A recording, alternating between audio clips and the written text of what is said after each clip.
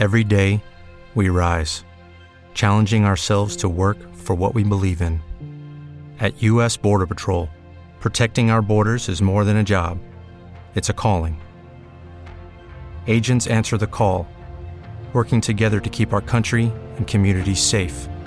If you're ready for a new mission, join U.S. Border Patrol and go beyond. Learn more at cbp.gov/careers. With the Lucky Land Slots, you can get lucky just about anywhere. This is your captain speaking. We've got clear runway and the weather's fine, but we're just going to circle up here a while and get lucky. No, nothing like that. It's just these cash prizes add up quick. So I suggest you sit back, keep your tray table upright, and start getting lucky. Play for free at LuckyLandSlots.com. Are you feeling lucky? No purchase necessary. Void where prohibited by law. 18+ terms and conditions apply. See website for details.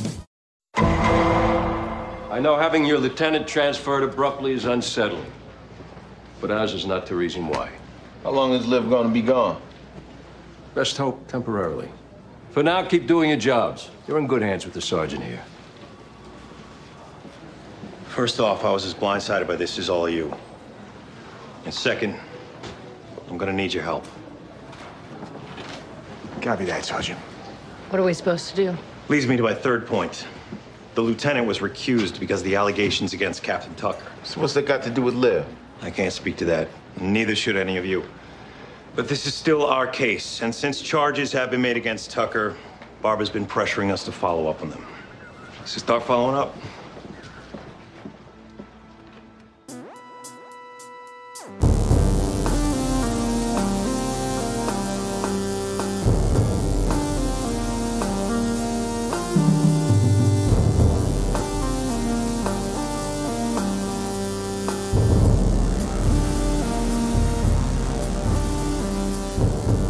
In New York City, sexually based offenses are considered especially heinous. These are their stories.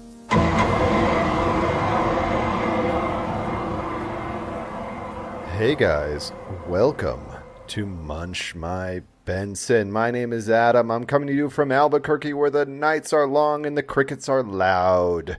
I'm joined on the line by Josh. How are things, Josh? Things are fine. Mm-hmm. I'm currently trying to figure out if there's a way to watch the Windy City Rehab episodes that are pulled because Allison Victoria finds out that her partner has been stealing from her. You know, they're like 50-50 partners, and he's been stealing from the business. So I was watching this first because I've seen those episodes before, but I wanted to watch them in full context because I just like happened across them once. Okay. And but they're not on Max. They're pulled presumably because he was pissed at the production company and was involved in the production of season 1 and 2. Weird. So I'm trying to see if I can find those season 2 episodes. That's my current weird thing that I'm into. Nice. I guess for Weird TV, I watched a delightful episode of Lovejoy the other night. Lovejoy, of course, is my spirit animal. The old Ian McShane show from it's an Ian McShane show from 1980? It's early 90s. I think the first season was like 1988, but then they took like a hiatus until about 1992 before it relaunched. And he basically goes around to antique sales and solves crimes and gets in bed with some lovely older ladies. And, you know, that's kind of what I'm basing my lifestyle here around, at least part of that. Yeah. But yeah, you're trying to pick up ladies around the massive amount of toilets that you can find outside. That's there's so many antiques. I mean, I'm telling you, toilets? Josh, just so many in like sales, estate sale auctions. Let's see. Today I won an auction for a mirror. I missed out on an auction for a pole saw. I'm really pissed off about that. I should have gone $2 higher. I got to go pick up. I got a jigsaw for $15 that I got to go pick up tomorrow. Okay. I'm living some kind of dream.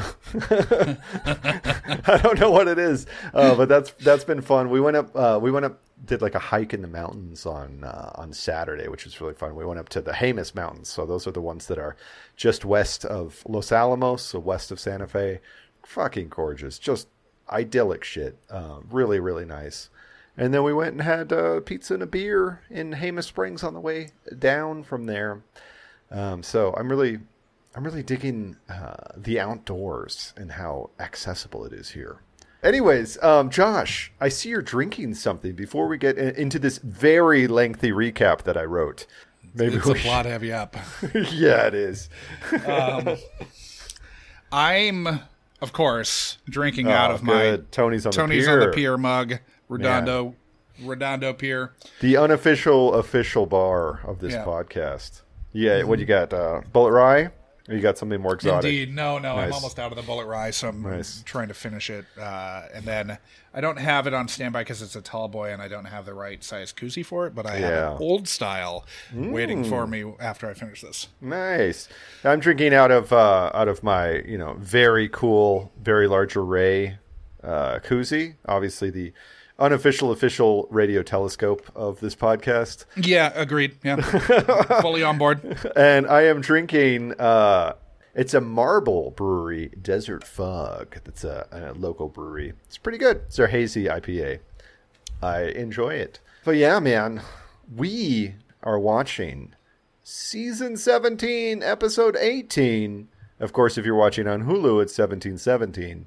It's called Unholiest Alliance. Of course, it is the second part of the two-part saga that began last week with Manhattan Transfer. After a brief recap of last week's events, Chief Dodds informs the unit that he doesn't know when or if Benson will be reinstated, but that they need to keep their heads down and do their jobs anyways. After he leaves, Mike says that Liv was sidelined due to charges against Tucker, and since this is still SVU's case, if they can clear Tucker, they can get their Benson back.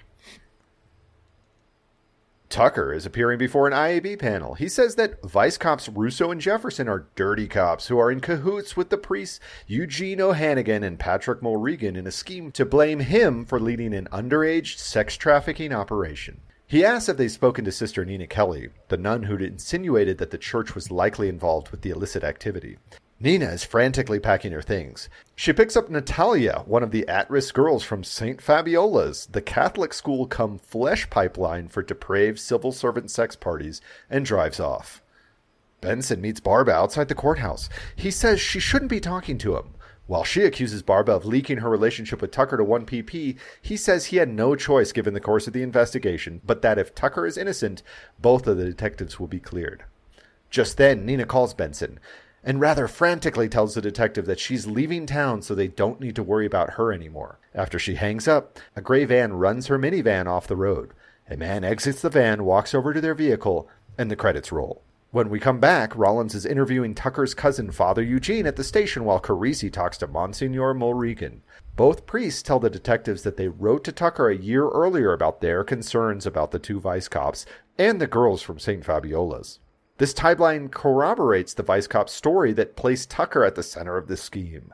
Detective Russo and his attorney tell Finn that Tucker asked to meet Russo and Jefferson a year earlier without his partner. Russo says that Tucker blackmailed them into cutting him into the action on the sex trafficking ring they managed. Sister Nina's minivan is found on the side of the road upstate. The car belongs to an Episcopal church in Yonkers, and it appears that both the nun and her ward were dragged out of the car and into the attacker's vehicle, which then fled the scene. Father Leahy, the Episcopalian, tells Dodd Reese that he lent Nina the minivan this morning after she told him she was in danger. He'd also given her the keys to his family's lake house in Vermont, so she was likely on her way there when she was attacked. Leahy had been a Catholic priest, but he changed denominations after he and Sister Nina got hot and heavy under the collar. A break comes when Natalia is found at a hospital recovering from an overdose. She tells Tutu Olens what happened. A priest with an African accent rammed their minivan, forced them into his van, drove to a dead end, raped Sister Nina, then shot her in the head after he'd finished. He told Natalia he'd do the same to her if she talked. Afterwards, he drove Natalia back to the Bronx, handed her a loaded heroin needle, and forced her to shoot up. Nina's body is found, confirming the girl's story. Dodds then meets Benson to brief her on all the updates. Natalia ID'd her assailant as Father Akintola, the same priest who'd been the last person to see young Cara Gutierrez alive last week. Liv tells Dodds to sit on St. Fabiola's until Akintola can be found. The unit, of course, is being seriously stonewalled by the St. Fabiolans. Father Eugene keeps calling in sick, and Monsignor Mulregan claims to be in seclusion whilst forcing a variety of nuns to shoo the detectives away. One of the nuns tells Rollins that Akintola supposedly left the country to attend to a family emergency in Cameroon, and that Bishop Catalano might have some further information. Of course, the bishop is harder to track down than Mulregan. Eventually, Finn finds the bishop entering his residence with Father Eugene in his car, but the two priests tell him nothing and then drive on. Rollins has been unable to find any record of Akintola's flight to Cameroon, and just as the unit has been stonewalled by every Catholic Church official they attempt to interview, so too has Barba been shut out by every judge he contacts for warrants. Carisi has the bright idea to seek out Judge Wheeler, who'd been at the 16-year-old girl and civil servant sex party which kicked off this entire mess. Wheeler rightly accuses Finn Risi of blackmail, but the detectives twist his arm and get him to get one of his judge friends to sign off on their warrants. Sadly, the priests are excellent at hiding their financial records, except for Father Eugene, who has 2 apartments listed in his name, a walk-up in the Bronx, and a $3,500 a month loft in Fort Greene, which is substantially more than his entire month's salary. Tutuisi head out to check out the loft, and boy, oh boy, do they find something. Pretending to be delivery guys, they enter the building and are met at Father Eugene's door by a 20-something beefcake of a man wearing nothing but a leather vest, jorts, and a cowboy hat. The man's name is Lance Woodstone. He lets them in where they find an array of candelabras and high-tech bondage gear. Woodstone claims to be Father Eugene's personal trainer, but the various ball gags and patent leather sex swings strewn across the apartment paint a different picture. Back at the station, a more traditionally clothed Lance tells them that the father likes to stay in shape and that he's been training him for a few years. He then asks to speak with his attorney, Heidi Aronson, a real estate broker with quote-unquote legal experience who's married to another man but has been in a relationship with Lance for some time. She's shocked to find out Lance is being held in connection with Father Eugene, since Lance had assured Heidi their, quote, sick relationship had been over for a year or so. Heidi says she contacted Monsignor Mulregan 2 years ago about Father Eugene's deviant lifestyle that she thought was being funded by misappropriated church funds. She then produces a photo of Eugene wearing nothing but leather bondage straps and a ball gag, being ridden like a mule on a market day by Cowboy Lance. Now, obviously, this photo makes the rounds, including to Olivier, who are day drinking at a dive bar when Mike Dodds finds them and shows them the good stuff. While all signs seem to point towards Monsignor Mulregan, who is clearly blackmailing both Father Eugene and the 2 vice cops, Tucker is in quite the pickle since he had met with Russo and Jefferson without his partner when they claimed he'd met them. And since the matter they'd discussed was ordinary, he hadn't recorded the conversation. Benson realizes that Eugene is most likely unaware that the unit has trainer Lance, so they set up a sting. Finn and Carisi surprise the priest at his next training session with Master Lance. After some light blackmail threats, the father comes in for questioning, where Mike Manda dig into his financial shenanigans. He still claims that Tucker is behind the sex trafficking, despite a mountain of evidence piling up against him. Outside, Barba tells Carisi that Monsignor Mulregan is clearly behind this racket, which causes Carisi to have a full crisis of faith. The 2 of them decide to confront the Monsignor with the knowledge they have about his blackmailings. Mulregan tells Barbarisi that when he learned about Father Eugene's proclivities, he launched an investigation into the allegation that church funds had been embezzled to fund his lifestyle, and even forwarded those findings to the Bronx DA's office.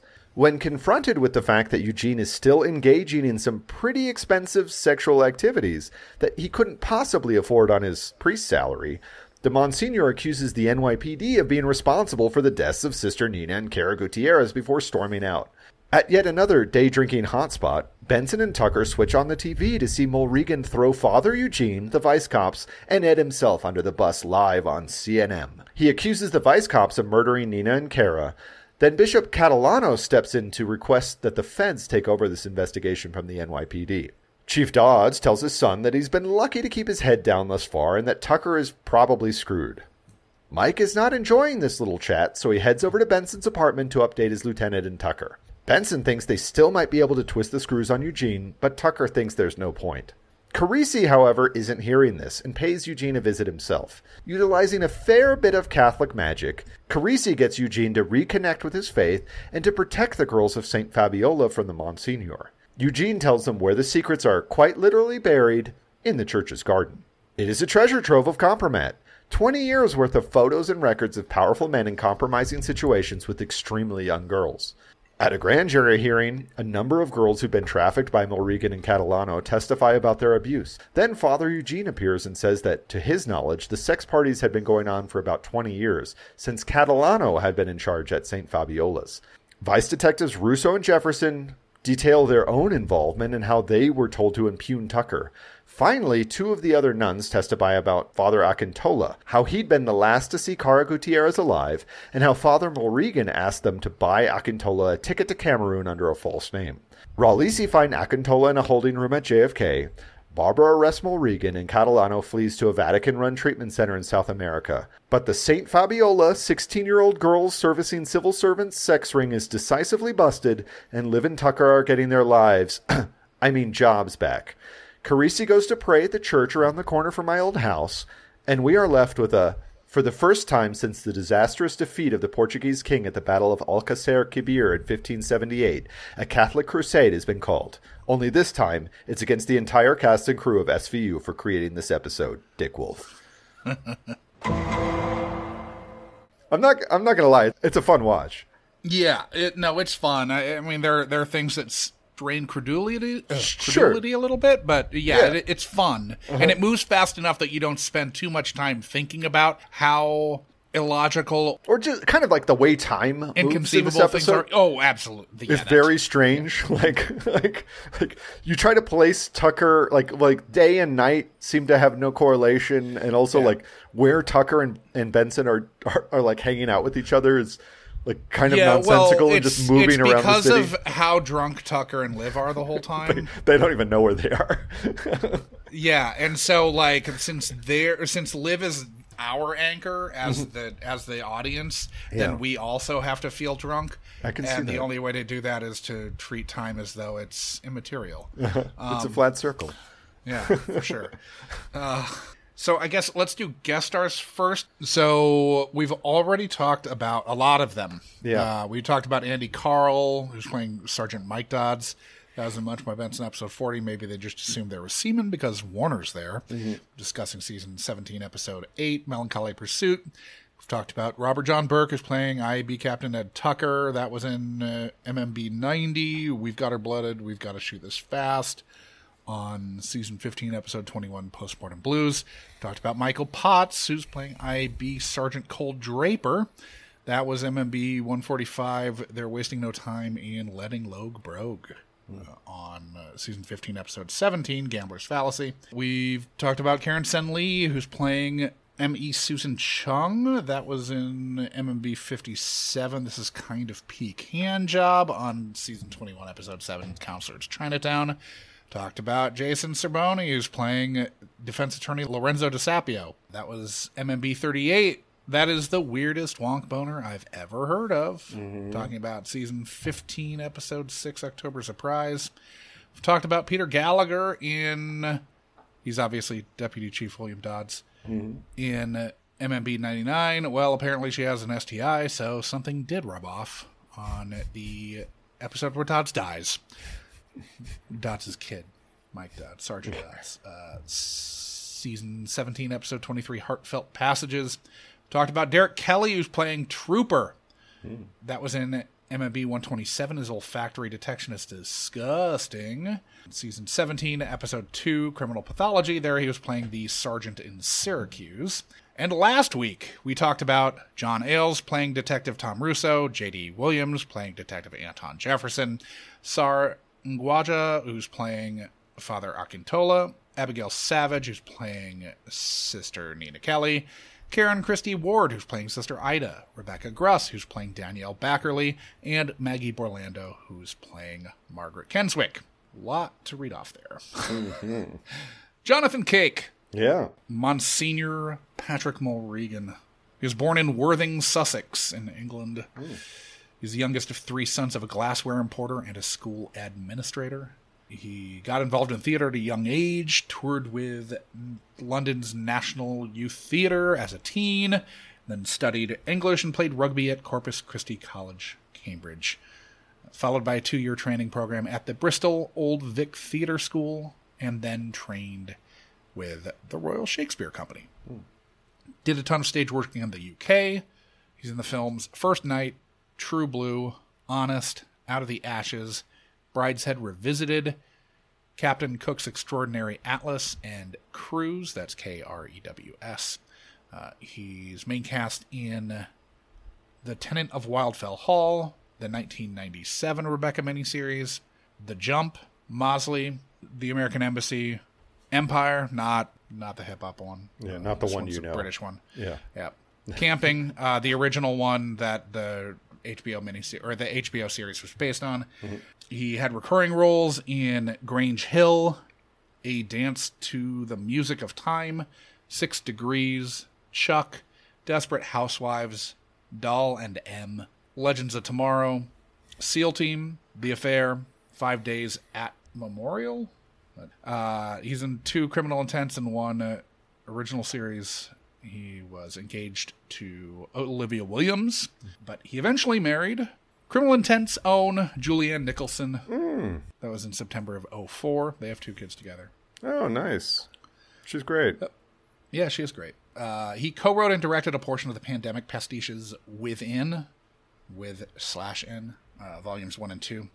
Also appearing in that segment with his kids, and Julianne Nicholson's in the second one. Then we've got Michael O'Keefe, who's playing Father Eugene O'Hannigan. Quite a role. Quite a performance. It's a roller coaster of a performance, that's for sure. Sure is. Can a roller coaster go all downhill? He was born in Mount Vernon, New York, to Stephanie and law prophet Fordham Raymond O'Keefe. He's the oldest of 7 children. He graduated from Mamaroneck, hopefully I pronounced that right, high school. He attended the American Academy of Dramatic Arts and NYU. He holds an MFA in creative writing from Bennington College. He's in the films The Great Santini, which netted him a Best Supporting Oscar nomination. Then he went to Caddyshack, Split Image, Nate and Hayes, which was also known And by as Caddyshack, Savage he was Islands. like the main character in he's Caddyshack. He's the main kid. Well, I mean, it's an ensemble piece. He's the ostensible... He's like the through line between all the various kooky characters. He's the person around whom everything happens. Exactly, yeah. But it's like saying Jason Bateman is the main character in Arrested Development. You know? He's kind of the straight guy that everything's happening around. Exactly. Split Image, Nate and Hayes, which was also released as Savage Islands. That's with Tommy Lee Jones. That's like a pirate movie. I've seen part of it. It's not very good.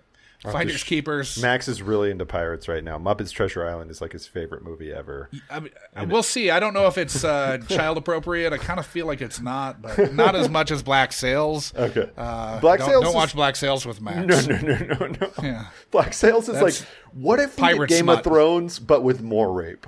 It's stars, so it's more like what if we just did Spartacus, but on pirate ships? Yeah.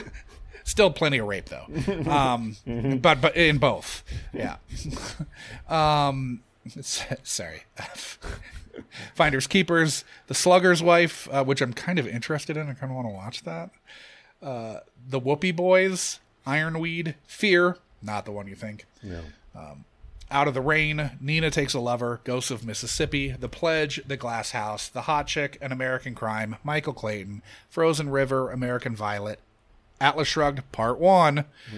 We should totally put that on the list. We've had so many people from it.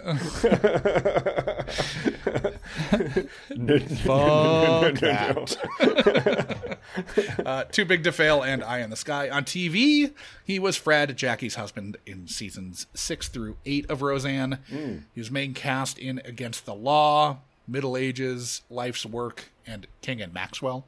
He had recurring roles in The Waltons, The Dark Secret of Harvest Home, A Rumor of War, Vanished, Brothers and Sisters, The Ghost Whisperer, Homeland, Masters of Sex, Sleepy Hollow, Sneaky Pete, The Enemy Within, and City on a Hill. He's been a practicing Zen Buddhist since 1981. He's in one episode of the original series, 2 Criminal Intents, and 2 other SVUs as different characters.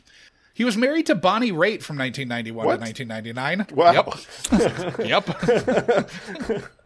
8 years married to Bonnie Raitt. All right. Yep. He married actress Emily Donahoe in 2011. They have a son together. Then we've got Frank Vincent playing Bishop Frank Catalano. Found some weird stuff out about him that I didn't know. Really? Interesting. I'm excited to know. I mean, he's kind of been in a lot of movies. He's been in a lot of movies, but it gets much weirder than you're assuming it's going to. Okay. He was born in North Adams, Mass., raised in Jersey City. His father was an iron worker and a businessman. He has 2 brothers and a half-sister. He's a skilled drummer, pianist, and trumpeter. Mm-hmm. And he started in entertainment as a studio musician, working with artists like Paul Anka and Del Shannon, and leading a jazz band, Frank Vincent and the Aristocats. That sounds pretty awesome. Yeah. In 1969, he needed a piano player to secure bookings and ended up hiring Joe Pesci to play guitar with his band. As lounge music's popularity fell, Vincent and Pesci turned to stand-up, performing as Vincent and Pesci from 1970 to 1976, doing a double act inspired by Abbott and Costello, but with Rickles-style insult comedy. They were doing like a totally schmaltzy fucking Adirondacks Catskills routine. Style. Okay. A little bit bluer. For the 70s, Yeah. Nice. Yeah. Love it. The pair landed parts in the 1976 gangster flick The Death Collector, which caught Robert De Niro's eye, leading him to suggest to Marty that they cast them both in Raging Bull. Wow. He's also in the films Dear Mr. Wonderful. Wow. Vincent Spano Star Vehicle, Baby It's You. Yeah. That's like the first Vincent Spano Star Vehicle. We talked about it quite a bit before. I know. I remember. Yeah. I kind of even want to watch it more now, but kind of. But we're not going to watch Raging Bull for this because we've both seen Raging Bull. But if you haven't seen Raging Bull, watch fucking Raging Bull. Yes. The Pope of Greenwich Village, which of course we've already done. Mm-hmm. Wise Guys, Made in Argentina, Do the Right Thing, Last Exit to Brooklyn, which I've actually never seen and me neither. I've always meant to. Yeah. Goodfellas. Yeah. Mortal Thoughts, Jungle Fever, Casino, which, Sharon Stone's also in. Mm-hmm. She's the One, Gotti, Grind, Copland, Witness to the Mob, Belly, Isn't She Great, Gunshy, and The Crew. He was main cast in seasons 5 and 6 of The Sopranos. He's in 2 episodes of the original series and 2 Criminal Intents. He married his wife, Kathleen, in 1970. They had 3 kids together. He died shortly after undergoing open heart surgery following a heart attack in 2017. That sucks. Yeah. He's a very memorable from several of those appearances in those kind of mobster shows and movies. Like Phil Leotardo is one of the apex villains of The Sopranos, and you totally remember that guy if you've seen the whole thing. He's great. I wish he did more in this episode. I was a little disappointed that he was barely really on the bench here. Yeah, barely gets to come off the bench. Yeah, I mean, kind of nuts. And then they just pooch him off to an island off the coast of Chile. Exactly. That maybe is just Catholic owned. I don't know. It seemed I wasn't sure about the provenance of that island. How far off the coast of Chile? How far off the coast? Is it its own thing? Is it an independent entity that just the Catholic Church owns? Officially a papal state? Or is it something else? We never get those answers though. Then we've got Brock Urich. Or Urich, maybe. I mean, if anybody's putting in a performance in this episode. Oh, God. So great. He's playing the delightfully named Lance Woodstone. Nothing phallic about that name, everybody. Beautiful. He was born in New Philadelphia, Ohio, because the old Philadelphia just wasn't good enough. I guess not. He's in the films Rambler, Goat, Next big thing, Chronically Metropolitan, The Outcasts, The Week of, The Garden Left Behind, and The Hating Game. Looks like he was main cast in the last couple of seasons of Tyler Perry's The Haves and the Have-Nots.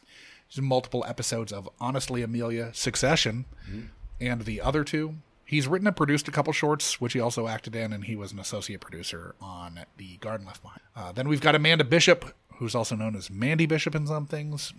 She's playing Heidi Aronson here. She was born in Bunan, Australia, in New South Wales. She got a degree in music from the University of New England, though it's not in the U.S. and the region of England, or region of the U.S. called New England. It's in Armidale, New South Wales. They're also...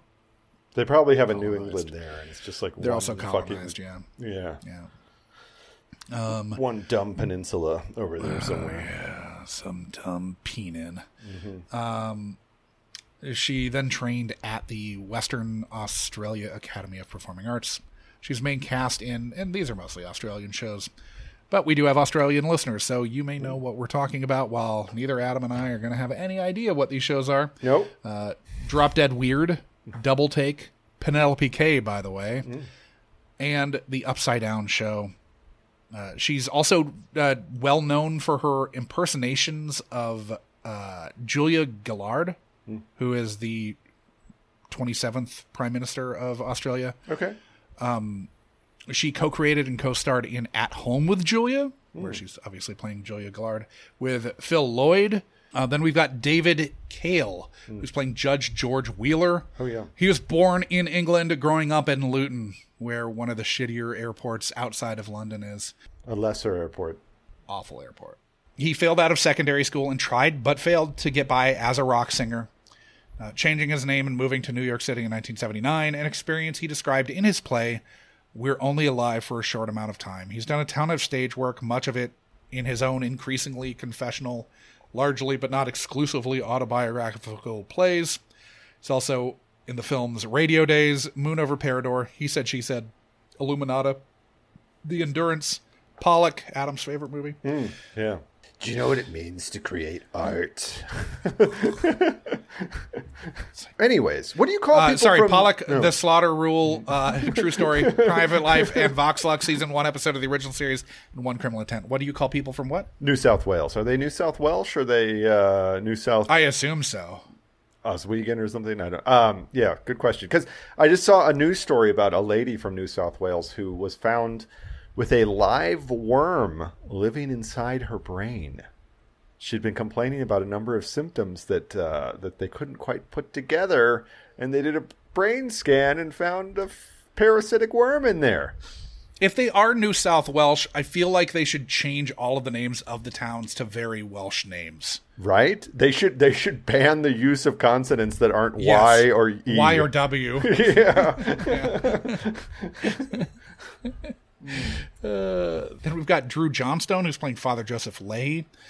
He was a writer on the various iterations of the Chris Gethard Show, which I love. He came up through the UCB. He appeared in a number of UCB shows and in sketches and as himself as True Blue Drew Johnstone. He's in multiple episodes of Just Originals, Waco Valley, Jake and Amir, The Last Two People of Earth, Kings of PowerPoint, Bleacher Creatures, Life Support, and Stop the Bleeding. I'm assuming most of those are web series, but then we've got the last one. Yeah, Inez Inoa, who's playing Natalia Diaz. She was born and raised in New York City, began acting professionally at 15 when she studied at Stella Adler, where she had her theatrical debut as Juliet in Romeo and Juliet. She's in the films Baby Girl, King Jack, and Truth/Fiction. She had a recurring role in Power.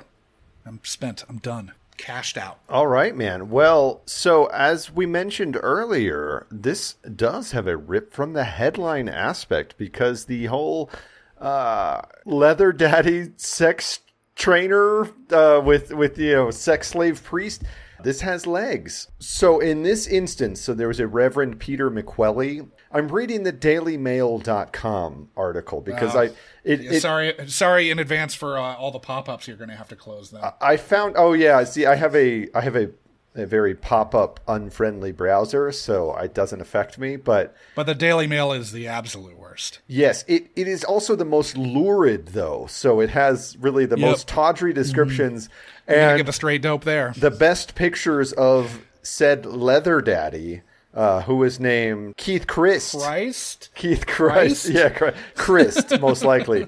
Now, it's just Christ. I think it's Christ without the H, because he's not holy. I will read you a few excerpts from this. So the priest was alleged to have paid out $1 million to bodybuilder Keith Christ in exchange for an unspecified number of $1,000 sexual interludes allegedly funded by embezzling funds from church coffers. Now, as it turns out, a church investigation eventually cleared McQuelly of the embezzlement charges. Still, he was able to buy a decent home in the suburbs. Church investigation. And he was supposedly funding Chris' Park Avenue apartment. Now, the way it got blown up was kind of like in this episode. Chris's girlfriend. Was she married in real life also? So I don't really know. But McQuelly apparently was begging to have a threesome with girlfriend. Her name is Tatiana Gudin. And apparently it was because of some bizarre interfaith sex fantasies that he had, that he wanted to be defiled in front of a pretty Jewish girl, was apparently one of his fantasies. Okay. All right. I guess I'm just wondering how his religiosity factors into the kink, and was it historically based or? Well, that's interesting. Yeah. So I want to read you guys a letter she wrote to Cardinal Timothy Dolan, which is... Please do leave nothing out. I won't. I wish, because she has a lot of misspellings that are really funny, and the Daily Mail, of course, left all the misspellings in, which is fun. But I will read you because it's definitely sounds like she has an axe to grind and has no problem outing this relationship to anybody that is willing to listen. So without further ado, this is addressing Cardinal Dolan. I would like to tell you who your priest, Father McQuelly, really is. Keith has been Father McQuelly's gay-for-pay prostitute. More specifically, Father McQuelly is Keith Chris's toilet slave. If you don't know what that means, Cardinal, I will break it down for you. Keith Christ uses Father McQuelly as his toilet, and Father McQuelly drinks his piss during their weekly 3-day get-togethers when they take off to Father McQuelly's house in Brick, New Jersey, far away from prying eyes. 3 days of piss. McQuelly loves to enjoy $300 bottles of scotch, she wrote, all on a priest's $2,474 a month salary. To add insult to injury, to cover his embezzling activities, McQuelly would every so often fire who was ever the right-hand employee in the... whatever, that stuff's boring. We care about the toilet play. That's what we care about at Munch by Benson. Yep. So I will be linking that. I'll also be linking another article from a website called Patheos, which I believe is some sort of atheists who only write about religion website, which is a little bit more sympathetic towards Father McQuelly. Father McQuelly was found dead when he was 57 years old. And I couldn't find an exact cause of death, but I think it was related to his years of heavy drinking. Possibly piss, but definitely alcohol too. So, kind of a sad story. As this episode teaches us, don't get involved with the Catholic Church, kids. Yep. Fun stuff. With Lucky Land Slots, you can get lucky just about anywhere. Dearly beloved, we are gathered here today to... Has anyone seen the bride and groom? Sorry, we're here. We were getting lucky in the limo and we lost track of time. No, Lucky Land Casino, with cash prizes that add up quicker than a guest registry. In that case, I pronounce you lucky. Play for free at LuckyLandSlots.com. Daily bonuses are waiting. No purchase necessary. Void where prohibited by law. 18+. Terms and conditions apply. See website for details.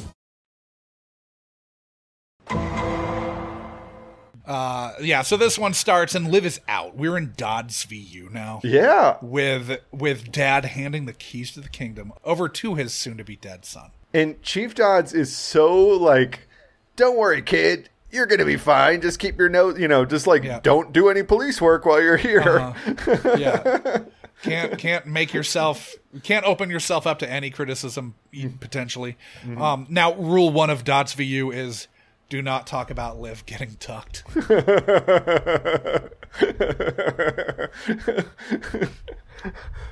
Beautiful.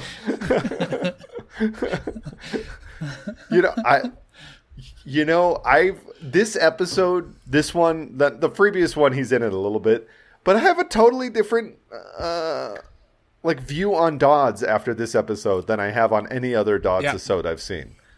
I'm a big Dodds fan after this. Yeah, I love him. I like him in this one. We haven't gotten to see him be an overly good cop yet. This is the first of 4. I think we've seen him in 4 episodes, the 2-parter, and then Melancholy Pursuit, maybe one other one. We saw the one where he much dies. More limited.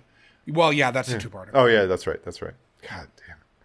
Yeah, fuck that one. Yeah, the other ones we've seen, it's either been limited or he's just kind of right. It's just kind of like, oh, we have to hear about Dodds' personal shit for a little while, like what he got shot in some other episode. Oh yeah, there's also there's the one right after he's gotten shot, but he's barely in it because he's rehabbing. Yeah, because he's not in the rest of the episode. He's just in like an aside. Yeah, which is annoying. Now it really feels to me like this review panel is in the pocket of Big Priest. Man, New York City's in the pocket of Big Priest, man. Yep. Godfather Part 3 is real. We eventually find out why. Compromat. Yeah, because it turns out bins and bins of buried compromat. Jeffrey Epstein wasn't working for the CIA; he was working for the Catholic Church. The Catholic Church, yeah.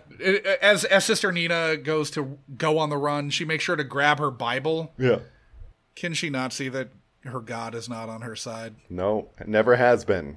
No. She should have gotten out and jumped ship to the Episcopalians when she had the chance. She could live in the sweet life in some Anglican monastery somewhere in Kent or something, Or at least doing like public access Chris Gethard show episodes. Yeah, totally. So Liv ambushes Barbara on the street, framing her preemptive defense of what we can only assume will be her steadfast refusal to stay out of the investigation in the self-serving cloak of pleading other girls are in danger, while conveniently ignoring the fact that her sleeping with Tucker is like a huge problem for this investigation. Yeah, it's a big problem. Her sleeping with him and nobody finding out about it until this investigation is going on is a big fucking problem. Yep. Nina gets driven off the road by hitman priest Father Akintola. Dude, I mean, when you have this, you have an army of priests, what can the Catholic Church not accomplish? Especially when they're hitmen. I know, these priests just do their bidding. Do we assume that all priests are hitmen and just kill whoever the Monsignor wants? Josh, they possess a particular set of skills. Uh-oh. Now, Abigail Savage, her post-accident, dazed acting, very bad. I have to say, I was grateful for the writers that she's of not killing her pretty early. Yeah. She was one of the rougher parts of the episode prior. Mercifully, she's not in this one much. She's barely in this. And most of the screen time that she spends in this episode being on screen, you're very sympathetic towards her because she's dead. Well, and she's frantically rushing about, and then she dies. And she's like, well, it's hard to say you're paranoid when they really are after you, right? Oh, I never feel like she's paranoid. I just think the acting's not great. Yeah. Now, all right, the whole framing Tucker gambit hinges upon Tucker's partner being out sick one random day, meaning he could meet with Russo and Jefferson solo.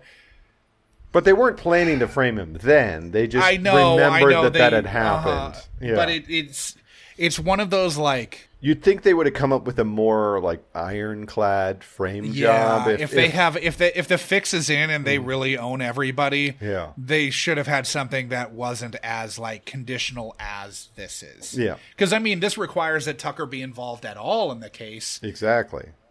Which, granted, they're vice cops. I'll get into why the vice cop stuff doesn't make sense later too, but they are vice cops. There are cops involved who are on the take, but sure. And one would assume in the SV universe that the vice cops are going in front of IAB panels every week, right? Yes. It seems insane to me that he wouldn't have recorded those sessions, but whatever. Yeah, it seems to be like could probably violate their protocol because, of course, you would think in IAB one of the first things they tell you is that like everybody's going to try to frame you because everybody hates you, right? Yeah. Yeah, he earlier said that half of in the episode prior said that half of NYPD doesn't like him. We all know that's it's not like 90%. True. Yeah, absolutely, at least. Yeah. So they go to the scene of the van being driven off the road, and could tell that Nina had been dragged away. Yeah. And I like that Rollins could somehow pick Nina's cross out of a lineup to know that that's Nina's bag. Well, yeah, exactly. And then like. That it's like from one article of clothing. This is the teenagers. Yeah, but I guess Nina's they were juicy. They were juicy pants or something. Something like that. Yeah. My next note's just, oh dear, dumb Father Leahy, you gave your minivan to a nun on the run. That only ends in heartache. But a nun on the run that he was in love with, man. He had genuine feelings for her. Man, I wish it could have worked out for them. If this were like AD 1350 or something, they could have made it. I mean, they would have had to lie to their like parishioners, to Mother Superior and the parishioners. Yeah, I mean, I don't even know if you have to lie to too many people back then. You just like buy a papal indulgence, and everybody looks the other way. They had to go and get rid of that shit because the fucking Protestants started a war that killed a third of Europe. So then they go to the hospital where Natalia is staying after having been served up a hot shot. Mm-hmm. And we find out that Father Akintola raped Sister Nina with Natalia watching and then capped Nina. Not very godly. Pretty brutal shit, man. These are some bad fucking priests. Yeah, it's not very godly. It might be priestly, though. According to SVU, this is just what priests do, right? We're just repeating what they're saying. We're not trying to take on the Catholic Church. We can't afford the legal fees that would come from that. We're poors. Yeah. He says the Lord is my shepherd as he makes Natalia take a hot shot. Yeah. Jesus. Yeah, it's pretty rough stuff, man. Some Requiem from the Dream ass shit, like expect to see Natalia in that final scene with Jennifer Connelly. Yep. Yeah, she's on the other end of that. DSD. Let's just leave it there. Yeah. Yikes. Carisi crossing himself over the body when they find Nina is a nice touch. Kind of really solid, like, non-verbal acting from Scanavino in that scene. Oh, yeah. Well, Scanavino, they rightly pick... Nobody really believes that Barba is going to be, have some kind of crisis of conscience, right? And, so... Carisi is the one... Yeah, he's the emotional center of the episode. Yeah, and it works because, you're talking to a guy who, is a real Catholic in spite of all the terrible things he's seen in this world. And, you kind of have to... You follow his course through finding out that, no, as it turns out, all of the priests are bad. Yeah, but the Monsignors find right. Oh, no. The bishop, he must be good, right? You poor idiot.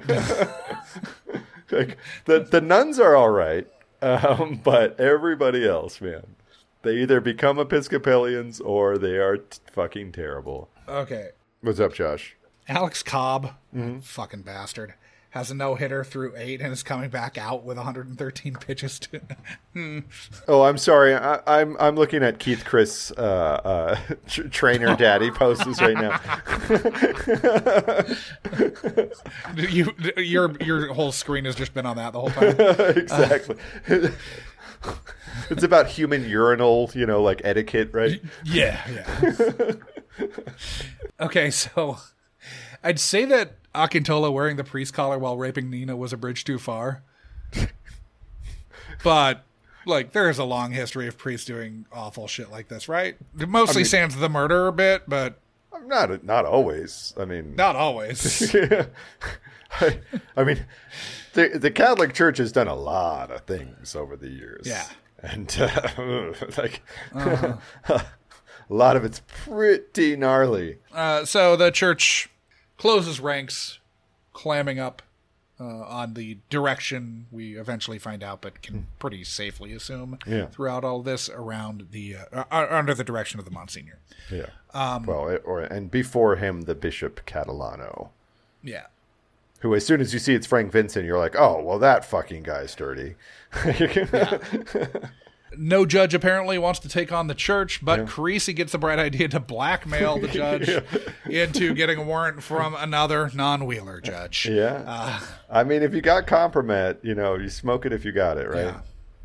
Of course, this is when we also have Carisi thinking they're good priests, so one good deed deserves a bad one, apparently. Yeah. Or one good idea deserves a...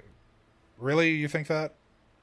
Well, it works. Level bad idea? It works. It does. No, this works.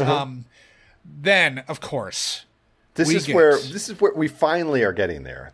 We're finally getting to the mountaintop. Yes. We have reached the apex. We've climaxed because we have reached Father Eugene's loft. Yeah. With Lance Woodstone, shirtless, in cutoffs, bulging, and a pecs. Vest, bulging, rippling biceps. I'm his personal trainer. All this bondage gear is for working out. Yep. Yeah, that tracks. Okay, cool. The ball gag too. Yup. Mm-hmm. Oh my god. I love it. I love when they bring him in and he's like, look, can I call my girlfriend? She's a lawyer. And then she's not even a lawyer. She's like a real estate broker, which is just based. Yeah. Oh, the way a broker works in New York City is that when you're trying to find an apartment, the landlords will contract these brokers. Yeah. And the brokers are the ones that show you the apartment.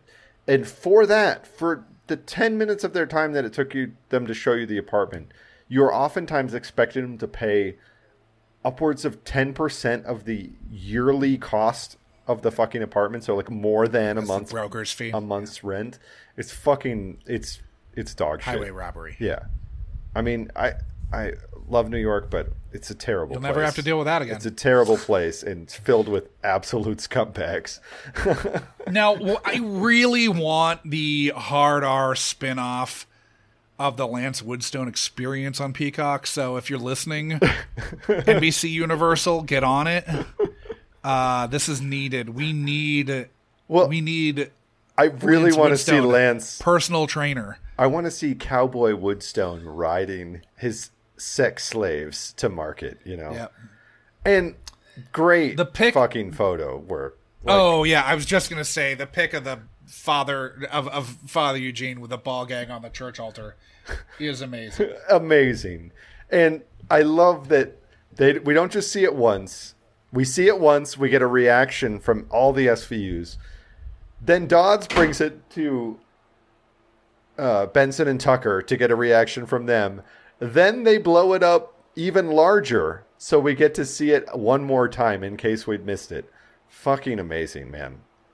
Fucking brilliant. The second time, I was like, I really wish we got to see that picture better the first time, and then we do. Yeah. We do get to see it, and it's amazing. Now, when they barge in, when they set up the sting, where this time Lance Woodstone, he's wearing like a hot cop outfit, I believe.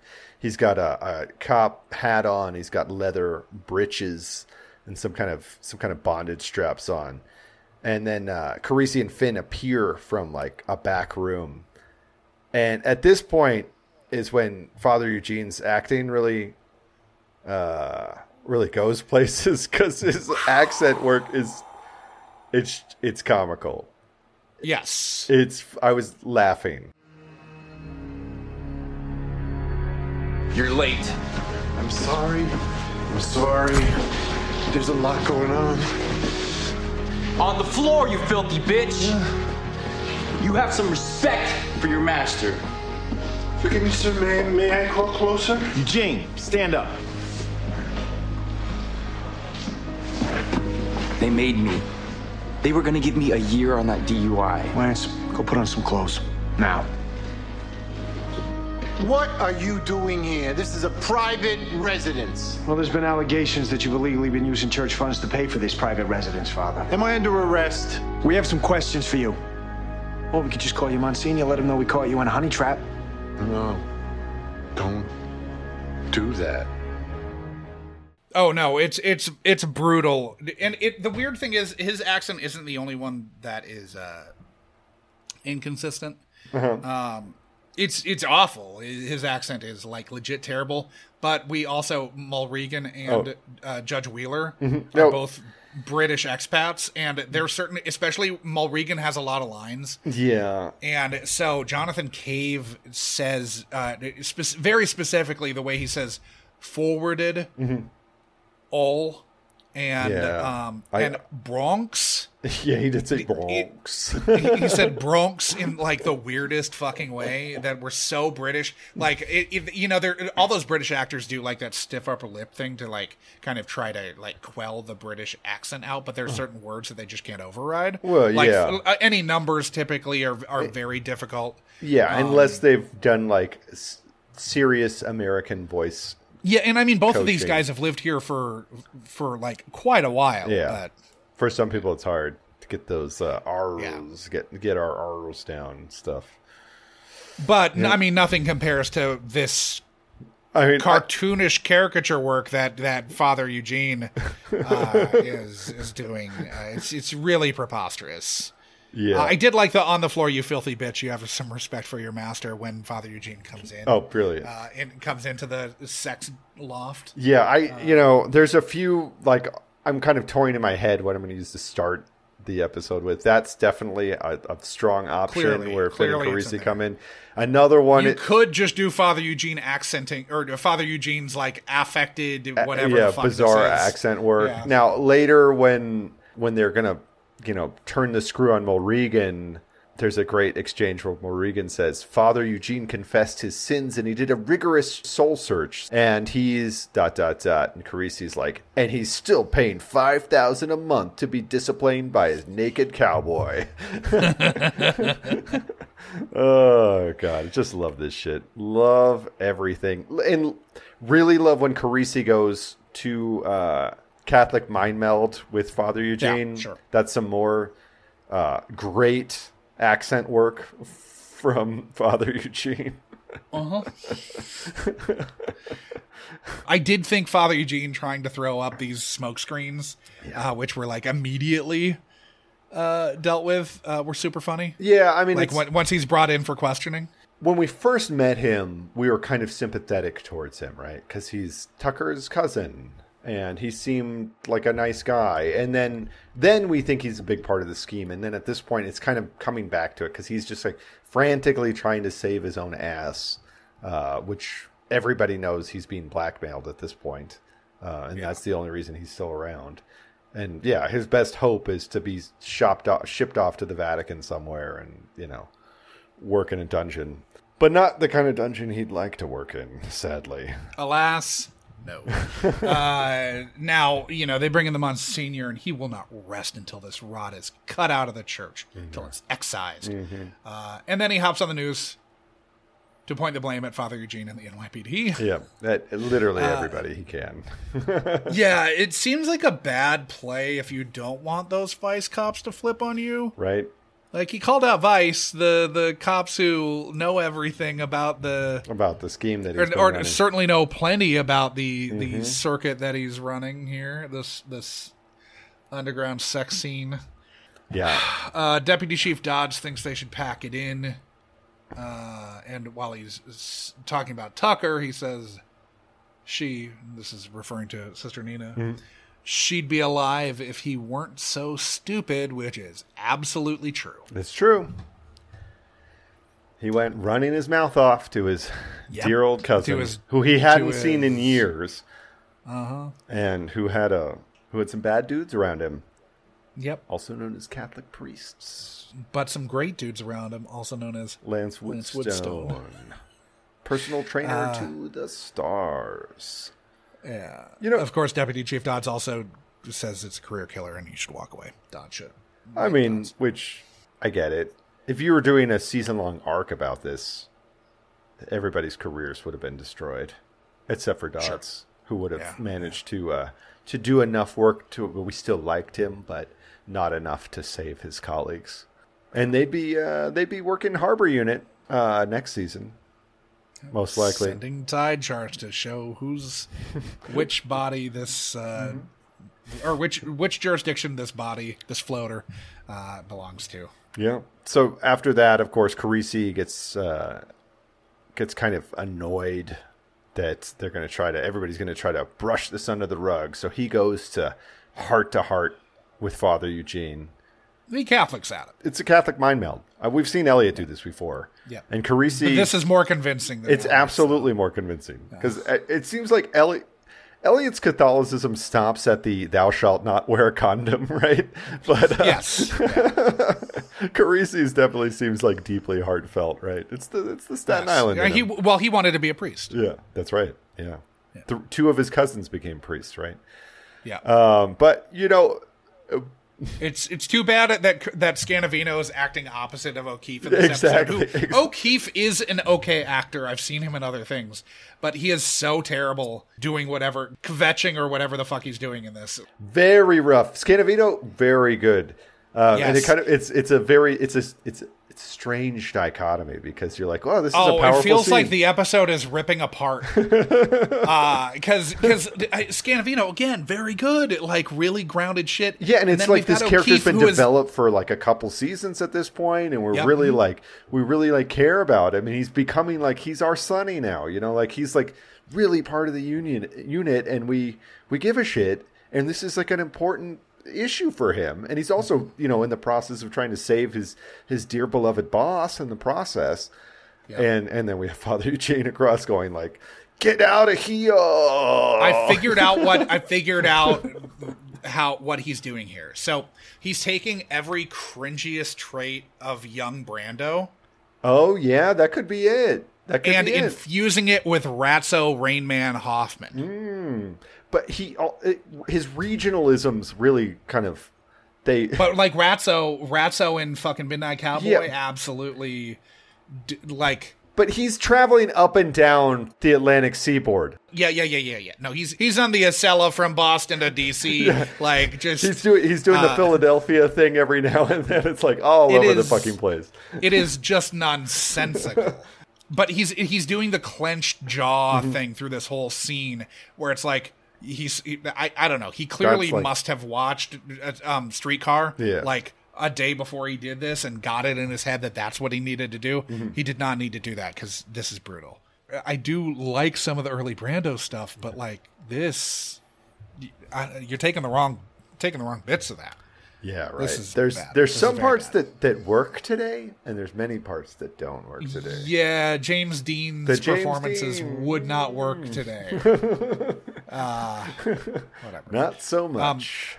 So then Father Eugene eventually, he tells Carisi where the shit is buried, and this seems like that's again that garden. I said it last week. I walked by that garden 1,000 times. Well, I lived in New York. But, like, this is a suboptimal place to store your compromat. It's right on the street. Thousands of people walk by there every day, Josh. Yeah, I mean, it is buried solely for the purpose of being analogous to, like, the Catholics burying their secrets. It's like... Our viewers, SVU's viewers, are too dumb to realize that burying the secrets doesn't mean literally bury them. We then need to say after that they bury their secrets literally, because they do that. They really connect the dots. Isn't there a crypt or something that they could bury it in, but in a place that's a little less obvious than the fucking garden that's outside on the street, or a storage unit, right? Or I don't know. This is just dumb, and you can't even get to them quickly if you need them. That's right. The whole point of this is to blackmail these people, right? To have them under your thumb. if you're unearthing bins of fucking bins of if you have to get the excavator out every time you need to bribe a judge, nonsense. What's the point, right? Yeah, you need to be able to access. Why even call the Bronx DA if you don't have that photo ready to go, right? It's baffling. Whatever. So at the grand jury, we get the bit about how they touch us in what they called a godly manner, which is maybe the grossest bit in this episode. Very disgusting. Then Father Akintola makes the "you honkies think all black people look the same" play at the airport. Sadly for him, it does not work. No, they know who he is. They've met him before. Yeah. They're closing up everything. Liv is going to come back. Yeah. Dodds, Deputy Chief Dodds. There are too many Dodds in this episode. Variety of Dodds. But Deputy Chief Dodds, yes. It's a murder of Dodds. Murder of Dodds, yeah. So Dodds says, keep your noses clean. Do you feel like Rollins is being attacked there?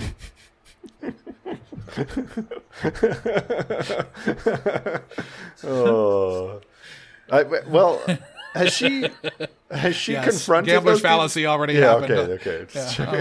This is season 17. Once Dodds is on, I mean, all of the Amaro terrible shit. Yeah, Amaro's around for so much terrible shit. Dude. Then we get the pawn for a bishop stuff. And then we get Liv and Tucker at the bar, and they drink all of the wine. It is very funny how the subtext to all of their dates is, man, they are always ordering another round. It's like the third or fourth bar that they've gone to in this episode. How many days did the course of the episode take? Well, I mean, Tucker says that they should take take it easy because they are drinking so much. Like I'm not just imagining this. No. There's not a single time we see them drinking where it's been set up as if it were nighttime. We don't see Dodds walking to a bar at night. It always seems I think as it's if it's safe life to assume outside. that at this bar this time that it's night. The last time it seems like it's night. Yeah. Oh, the other two times it's totally like midday. Daylight. It's like 10:00. The bar just opened. Yeah. But it's a cop bar. The lights are always off. You can't. It's blacked out. You can't see it. And then Carisi goes and prays. We're done. And credits. With Lucky Land Slots, you can get lucky just about anywhere. Dearly beloved, we are gathered here today to... Has anyone seen the bride and groom? Sorry, we're here. We were getting lucky in the limo and we lost track of time. No, Lucky Land Casino, with cash prizes that add up quicker than a guest registry. In that case, I pronounce you lucky. Play for free at LuckyLandSlots.com. Daily bonuses are waiting. No purchase necessary. Void where prohibited by law. 18+. Terms and conditions apply. See website for details. So, Josh, I think that means that it is time for us to rank this episode. Yes. So, of course, every week we rank these episodes. We rank on our own 4 criteria, 10-point scale. We're trying to come up with a composite score, which will allow us to rank this episode against every other one that we've watched thus far. Now, 2-parters are always a little weird, and it seems like oftentimes they do kind of well, surprisingly enough.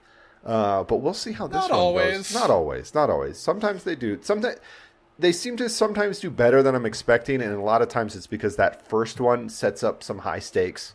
Second one can sometimes they do tend to do a good job of doing that. Yeah. Of setting up stakes that, like, with a 2-parter, they're not wasting your time with like a 2-parter that doesn't really isn't weighted or grounded in affecting one of the main characters. Yeah. So at least that's going on. But we'll see how this one goes. So obviously we rank on the quality overall, the quality of the guests therein, how problematic the episode was, and the depth and breadth of lives ruined. Now, I got to tell you, I think it's going to be a pretty good score when I look down the list. Let's start with quality overall. What did you think? We gave last week an 8. This one does less stage setting, but definitely keeps the tempo up throughout the whole thing. When we have, a character that we might have felt something for in Sister Nina getting offed fairly early, and we have, there's twists and turns. We don't know that Tucker is going to come out of it until the very end. I think it keeps up the pace pretty well. I'm inclined to give it something like a 7, something like that. I think it's just a tick below the last one, but 7's fine. Yeah, and a lot of that is just because it's like stuck in it's stuck in just like playing out the string on the plot. Right? Yeah. So it's stuck in plot procedural mode. Yeah. Which it does a good job, but it's there's only so much you can do with that. Yeah, it's not quite as interesting.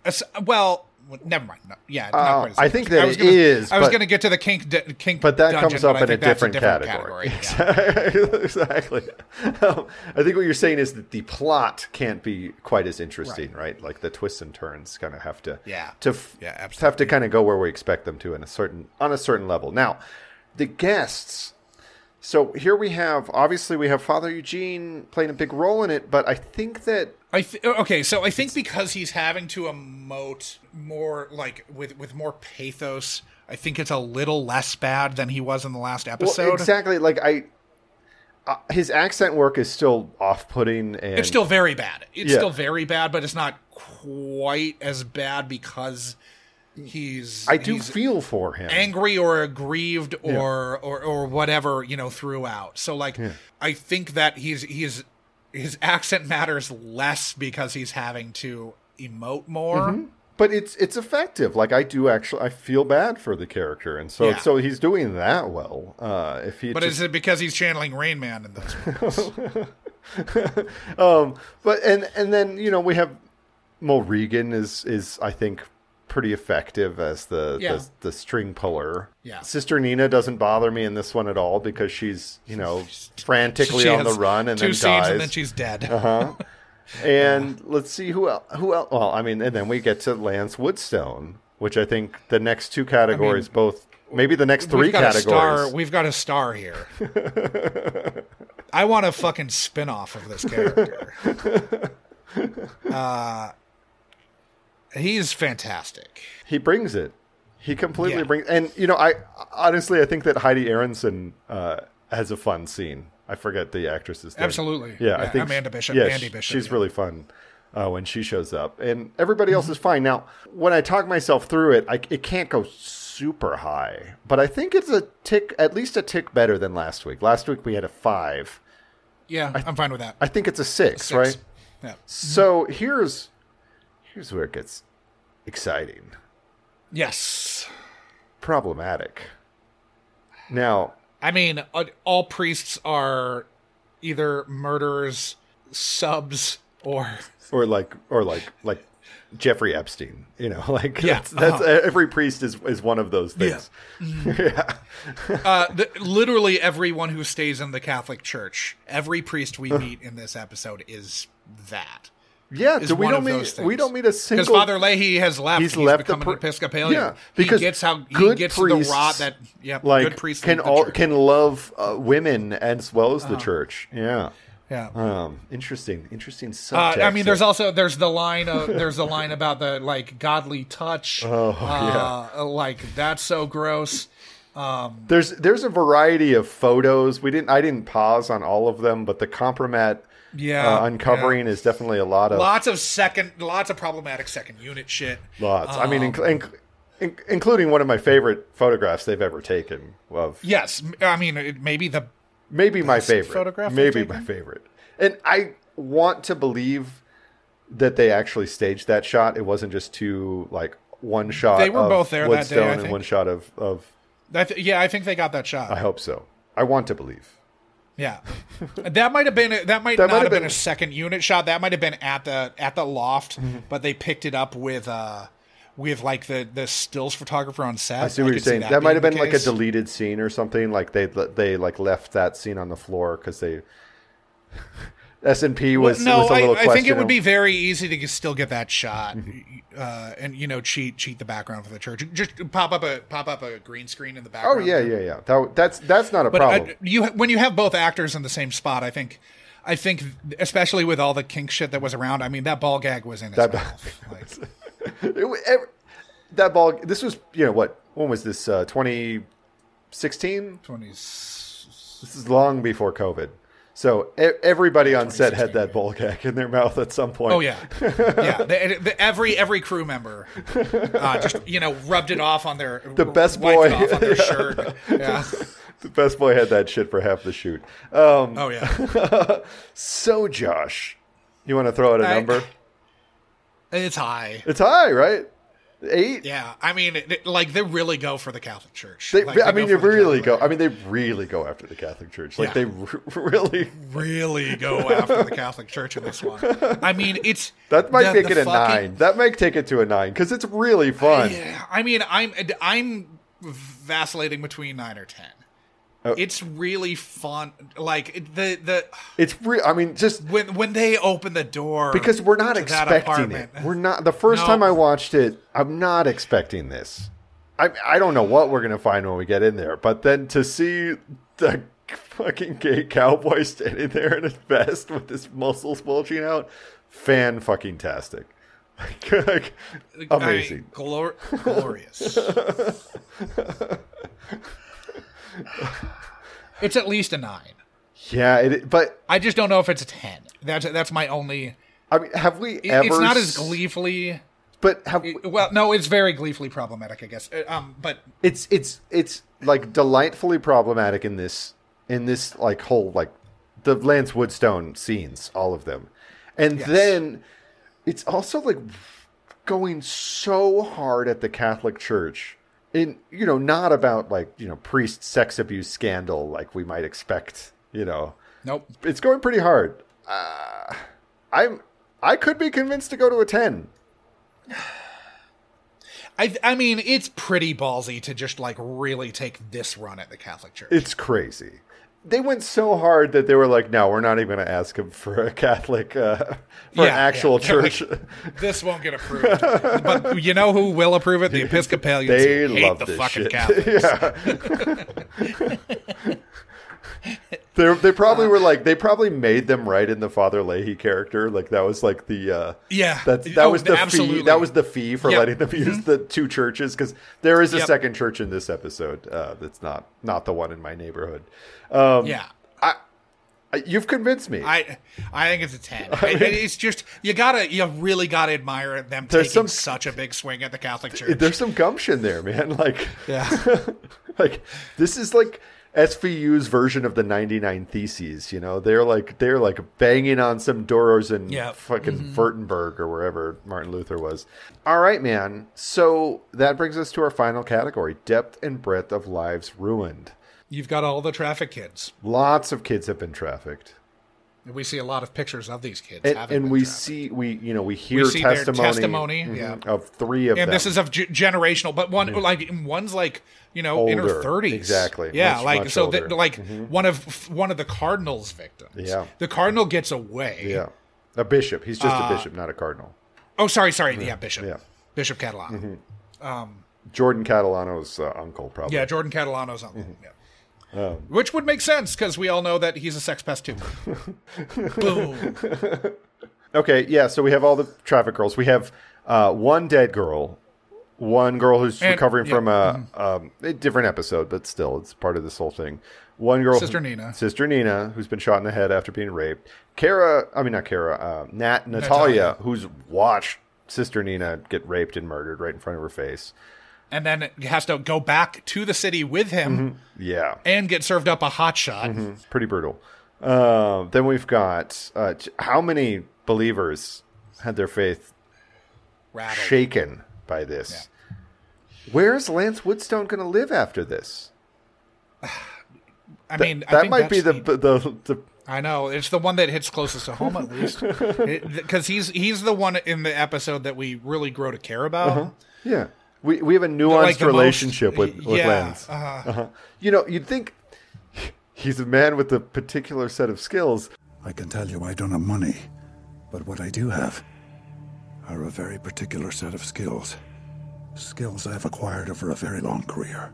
So you'd think he's going to find... He'll land on his feet, probably. Yeah, a new sugar daddy for him. But it's going to be some hard times. That was a nice apartment. Fort Green's a lovely neighborhood, It's hard to go too low because of, the scope of what's going on here. Yeah, but it's also hard to go too high because, no, I don't know. We see those 3 girls give testimony, and it's pretty rough, honestly. It's that's just scratching the surface. Exactly, obviously. And we see just boxes and boxes with lots of different girls. We see, it's not just them having their faith shaken. It's like having their lives ruined. The nuns' faith is shaken because they've been told to protect the church when it turns out they've just been protecting these monsters. So, yeah, it's Carisi, man. Carisi's probably reading some, modern atheist literature after this. Yeah. So what do you think? Like an 8? I think the scope is big enough that it has to be a 9. You think? Well, it's a big. There's a lot. Like the implication is that I think you could very easily argue a 10, but I don't. So, and the implication is I just also don't that know that it's all that all of the victims are rooted enough in this episode to give it a 10. Yeah, it doesn't have that and we're not seeing like bodies on bodies on bodies. So yeah, and we're not hearing enough about the victims. Like the one person we might be hearing enough about is Father Eugene. I think he's the one who has the most space. Strangely. To and he's a perp. Yeah, he's absolutely a perp. But still, he's a perp. He's not doing anything to the girls, but he's serving them up. Yeah, absolutely. Yes, but he's a victim who becomes a perp, right? He's a victim of he's forced to become. Sure, but his performance doesn't fully land emotionally. It doesn't crush us the way that. Betty Ann Baker's does. It can't cut through the accent. Exactly. But 9's pretty good because we also are led to believe that every judge at the courthouse has been compromised by these people, right? Or is at least afraid of the Catholic Church. Exactly. And so who knows what strings they're pulling, So 9? Yeah, I think 9. All right. That gives us an overall score of an 8. Which is the best episode we've seen since we rewatched Ridicule. Now, that, of course, being one that we'd seen before, this is the best episode we've seen for the first time in a very long time.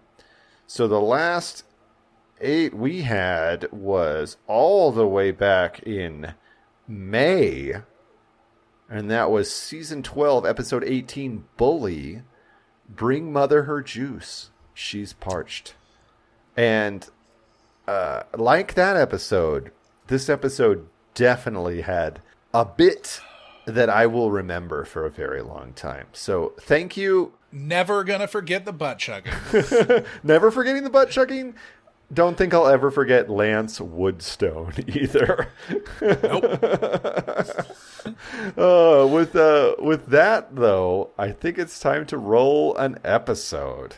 Yes. So we're heading over to episode.lol, which was built for this podcast by friend of the pod, Flet, co-creator of Cinequote.net, your daily movie quote trivia game. Tape is spinning. Bill and Ted fucking hate this part. They sure do.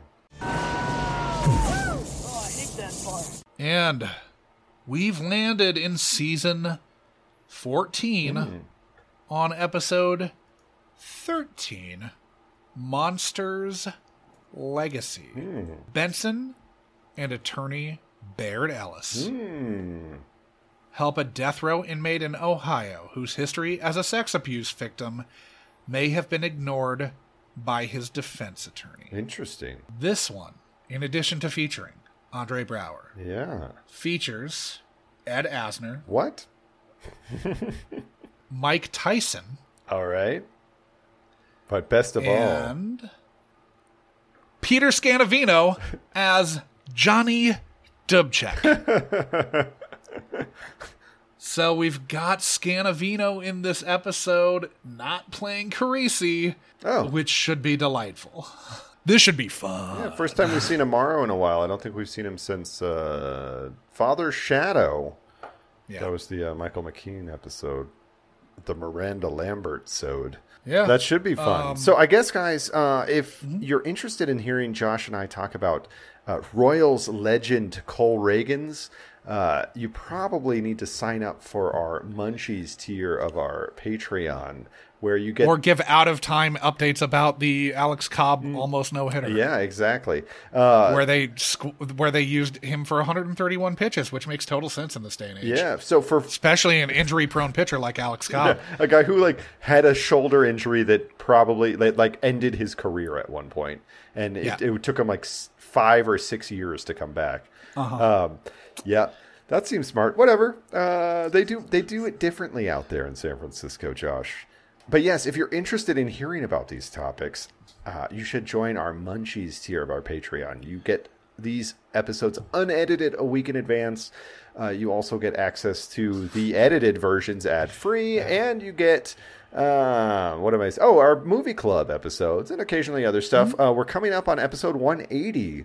So if you want to vote on what episode 180 will be, join the Munchie tier and you can throw some suggestions out there. But yeah, so if you don't care about Josh and I's ramblings or about the movie club, you can join our ad-free tier, which gets you the whole back catalog. Ad-free, which right now is 10 episodes.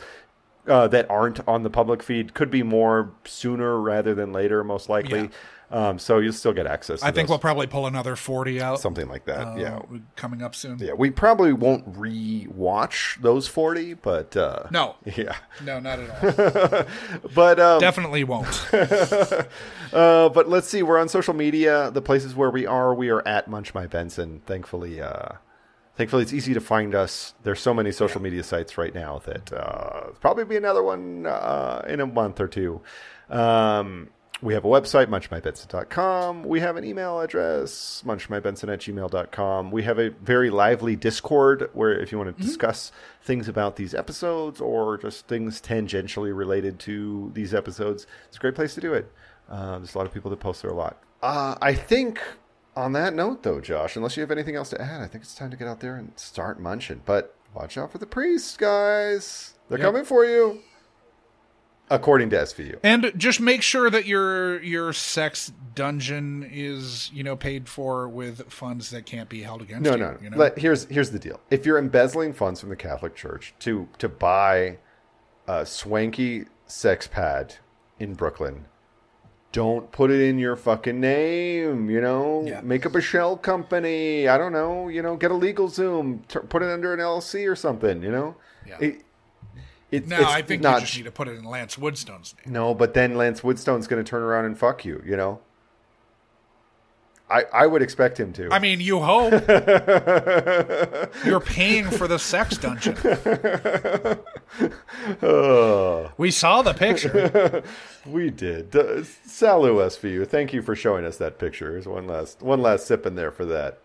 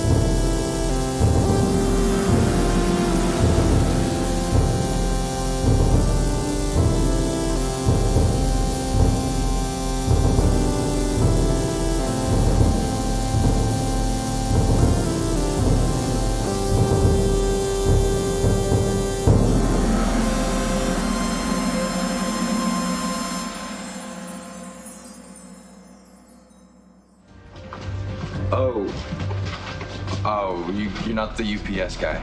And you're not Father Eugene. What's your name? Cowboy? Lance. Woodstone. Eugene's not here, though. Mind if we come in, Lance? Yeah.